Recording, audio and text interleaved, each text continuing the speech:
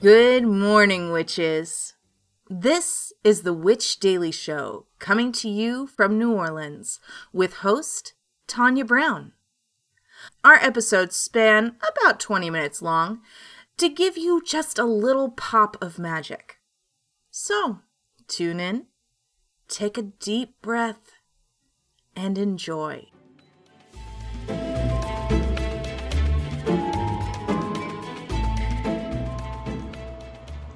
Good morning, witches. It is July 24th, 2023. It is Monday. I am Tanya, and this is the Witch Daily Show. Today's episode is brought to you by Witch Way Magazine. So let's get your day going with a little magic. Our quote of the day is, "I learned that courage was not the absence of fear, but the triumph over it. The brave man is not he who does not feel afraid, but he who conquers the fear," by Nelson Mandela. So we are talking about honey bush tea. So this comes to us from healthline.com. So honey bush tea is an herbal infusion from South Africa. The tea is made by steeping dry honeybush leaves in boiling water and has gained worldwide popularity due to its benefits.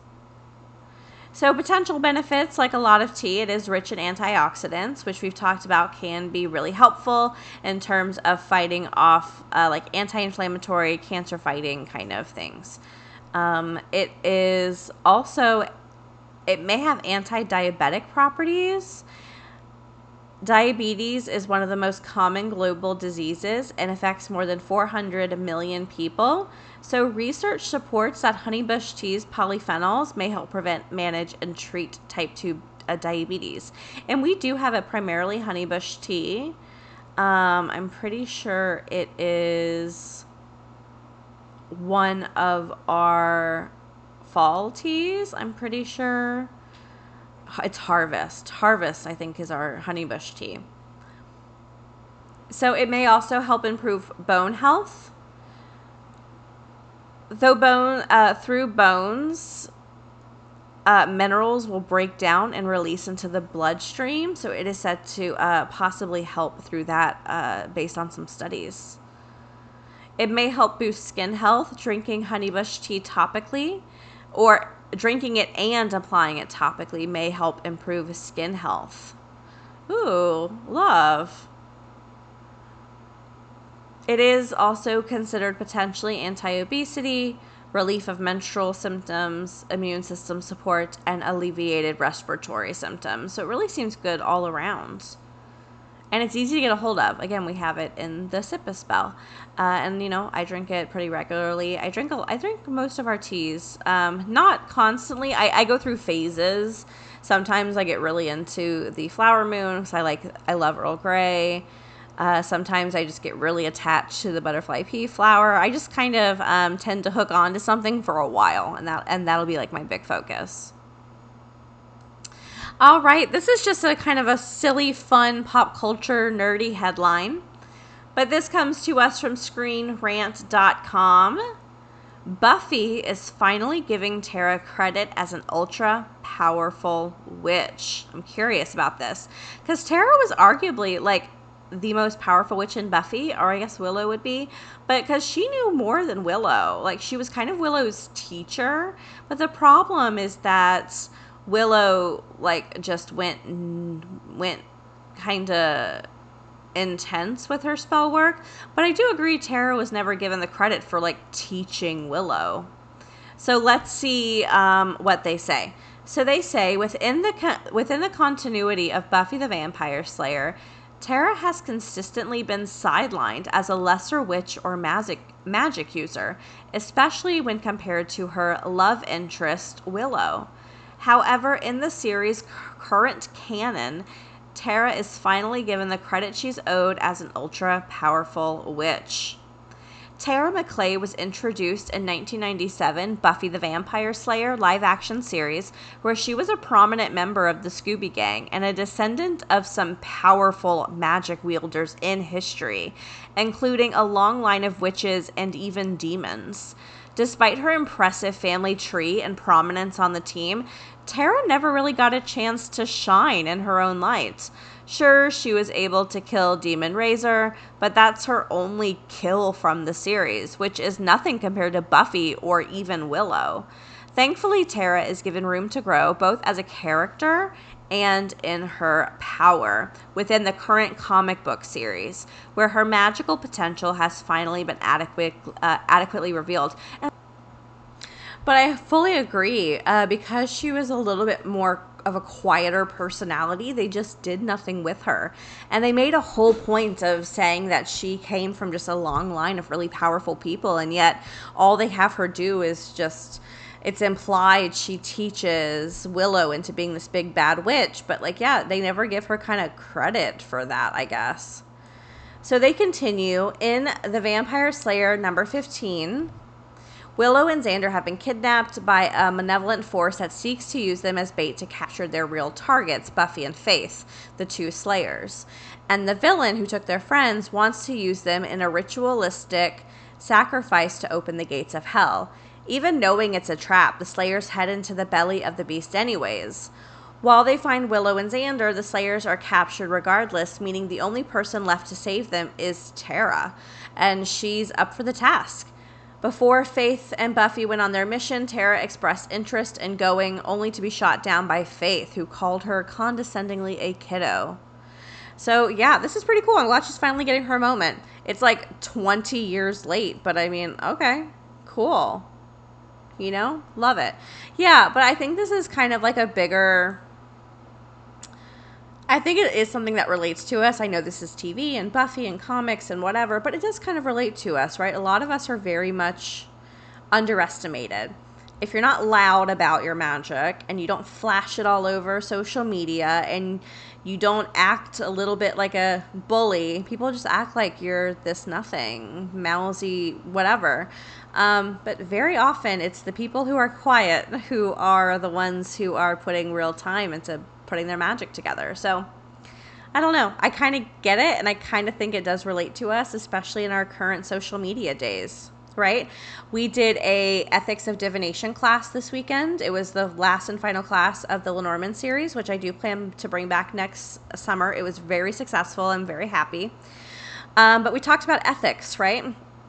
And we talked about one of the conversations we had was about like the internet, kind of showing our butts on the internet. And I'm going to be honest, I'm not taking TikTok psychics seriously. I'm just not. I'm sure some are cool, but it really just comes across as kind of charlatan behavior, when you see how a lot of these people are behaving. And again, we kind of have this idea, well, the bigger their following, the louder they are, the more successful their gimmick, they must be really powerful. And I think that is often very much not true, at least in my experience. So, all right, witches, I am throwing this over to our moon correspondent, and after this break, we will talk more. Hello to all of my astro friends. This is Serendipity, the Chicago astrologer, coming at you with your daily moon mantra for Monday, July 24th. The waxing crescent moon continues to appreciate the finer things in Libra today. Here, the moon squares Pluto. With the square to Pluto, we may be feeling like we need to wrest control of a situation, something that we feel has gotten ahead of us. The problem is that there are some things we can control and some things that we absolutely cannot. Today is all about learning the difference. Before you dive in, take a step back and analyze the situation. What are some things that you can do to shift the dynamic? What are some things that you'll have to let run their course? Once you have an honest conversation with yourself, your day should run a lot smoother. Your daily moon mantra is, there are 3 things you can't control: the past, the future, and other people. This has been your daily moon mantra with Serendipity, the Chicago astrologer, signing off and reminding you that you are in charge of your own destiny.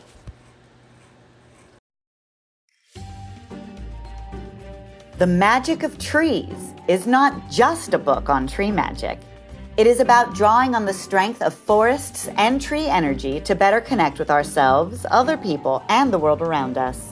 Each chapter reinforces meditations, spells, and rituals that will reconnect humanity with its roots at every stage of life. These practices take a hands-on approach to life and spiritual work. They lead to individual self-awareness and fulfillment through healthy, natural practices. Plus, this text has the added benefit of fine-tuning spiritual tree connections, which never stop growing. Find the magic of trees wherever books are sold.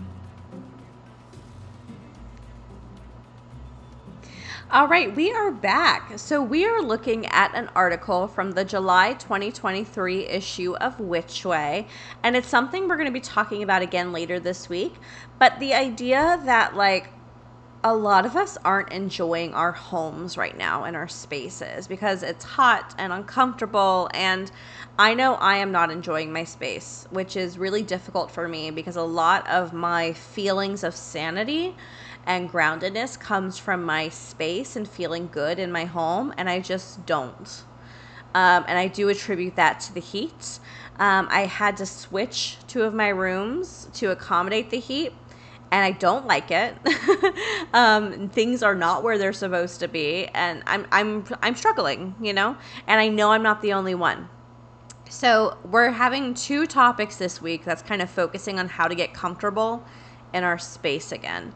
And one of those is this one from the July 2023 issue digital of Witchway magazine. And this comes to us from, I believe, I want to check before I just say what I think it is. Oh, Elise Wells. So this is from Elise Wells. And this talks about an ancient Greek cleansing ritual. So Kurnips is an ancient Greek ritual practice found in the Greek magical papyri. It is a cleansing water ritual used to remove particles that were disrespectful to the gods and dangerous for our health. Miasma was accumulated through ultra-human acts like death, sex, contact with fluids, also spelled chirip. The word is derived from the Greek word meaning holy or sacred and meaning to wash. So sacred wash, holy wash. So it was used to cleanse and purify the self before rituals, communion with deity, or entering temples or other sacred spaces. Similar to holy water in Christian practices, it was also used to bless offerings, anoint saints or altars, and potentially even the cleaning of entire temples. So the making of this sacred wash is simple, but it embraces every element. There are many recipes, but traditionally sacred trees and plants to grease were used. The water was made by combining well or preferably spring water with seawater in equal parts. Then plants such as barley or artemisia or other plants specific to certain deities would be lit in a bundle and then doused in the water. The water was then poured over the hands or sprinkled on the head of the individual being purified. Stirring the water with these plants infuses it with the spirits of those trees or herbs, bringing them closer to the gods of whom the chosen plants are sacred. The belief was that this had the power to wash away spiritual impurities and to bring the individual closer to the gods. Kurnips was also used to purify objects such as statues, altars, and offerings before they were used in religious ceremony. The use of this sacred wash was an important part of Greek and Roman religious practices and was considered essential for maintaining ritual purity. Its use was not limited to just religious practices and was sometimes used in other contexts such as childbirth, illness, handling the dead, and things like that. So modern pagans use washes inspired by this traditional Greek wash in their cleansing practices before rituals.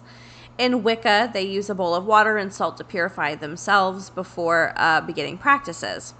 Salt represents the earth, and water, of course, represents water. In ancient Greece, there were the foundational elements even more so than air and fire. Especially the sea was a major tenet of life for food, travel, trade, and refuge from wildfires, an ancient phenomena, though much more common today because of climate change. Fire is represented by the lighting of herbs, and the herbs and the plants themselves invite the spirit of earth to water. So here's just kind of a list of the different herbs you can use. So if you kind of follow those instructions, here are some things you can do, and I'm going to kind of just do the popular ones here. So if you're into Demeter, we can use barley and fennel. If you're into Hermes, mulberry, Athena, olive branches, Pan, Dionysus, Bacchus, you can use grapevines. For Hecate, you can use mugwort. I'm trying to look for any other big ones. Sage for Hecate or Hades, or the Fates. I love the Fates. Let's see. Those are the big ones. Cedar for Persephone. But of course, the whole list is in which way. You can do dill for Poseidon. I love that. So here is Elise's personal recipe. You will need water, salt water from the sea, dried herbs that have the intention of the deity you want to work with, and then a cloth to dry your hands. So you're going to pour an equal amount of seawater and spring water into a bowl and tap water. So you have to use seawater and then some sort of other water. It can be spring water, tap water, whatever you've got. You can even use homemade water if you don't think you can get like ocean water. So you can make your own salt water. You can use tap water for the other water if spring water, but there has to be equal parts. Equal parts salt water and non-salt water. Then you want to light your herbs. So again, such as verbena, laurel, lavender, rosemary, pine, or a stick of incense if that's what you have available, okay?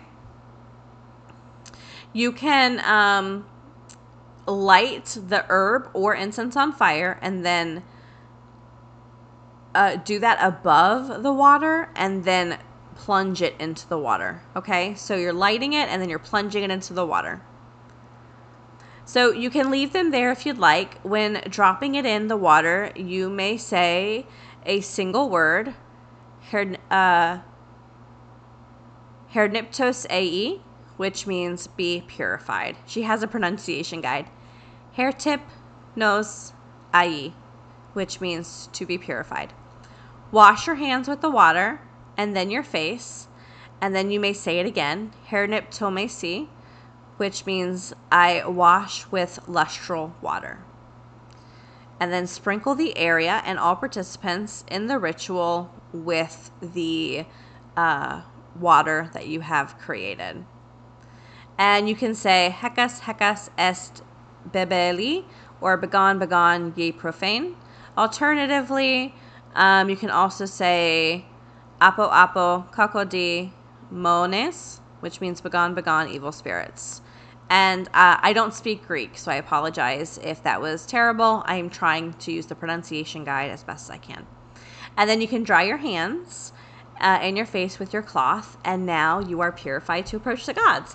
So if you've always really liked doing like water purification before rituals and you're just interested in trying something slightly different, this could be a cool way to do it. But it's laid out here in Witch Ways July 2023 issue, but hopefully I did my best kind of getting the point across. All right, witches, we are wrapping up this episode of the Witch Daily Show. I want to give a shout out to listener Catherine Lochran. Catherine, you mystical, insidious leprechaun. Brandon Charles, you dream-like dapper fire dragon. Nessa S., you kind, graceful seer. And Victoria Hernandez, you sparkling, scrumptious sun goddess. Thank you so much for being Patreon supporters. I really appreciate it. And before we leave, we do have a card pull today.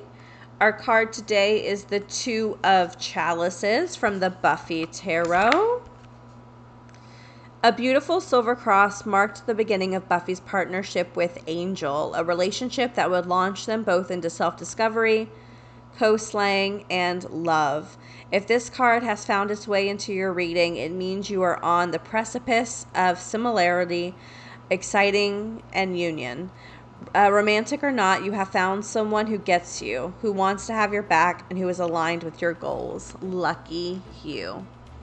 All right, witches, that is all I've got for you today. Don't forget any books, decks, headlines, sources, anything we've talked about today can be found in the podcast episode description or witchpod.com, and we will talk again tomorrow.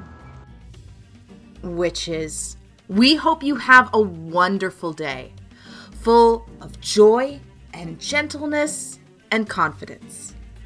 Links for this week's episodes, our website, Patreon, along with a free daily card pull can be found at witchpod.com. One stop for everything we talk about. Now, take one more deep breath and have a great day.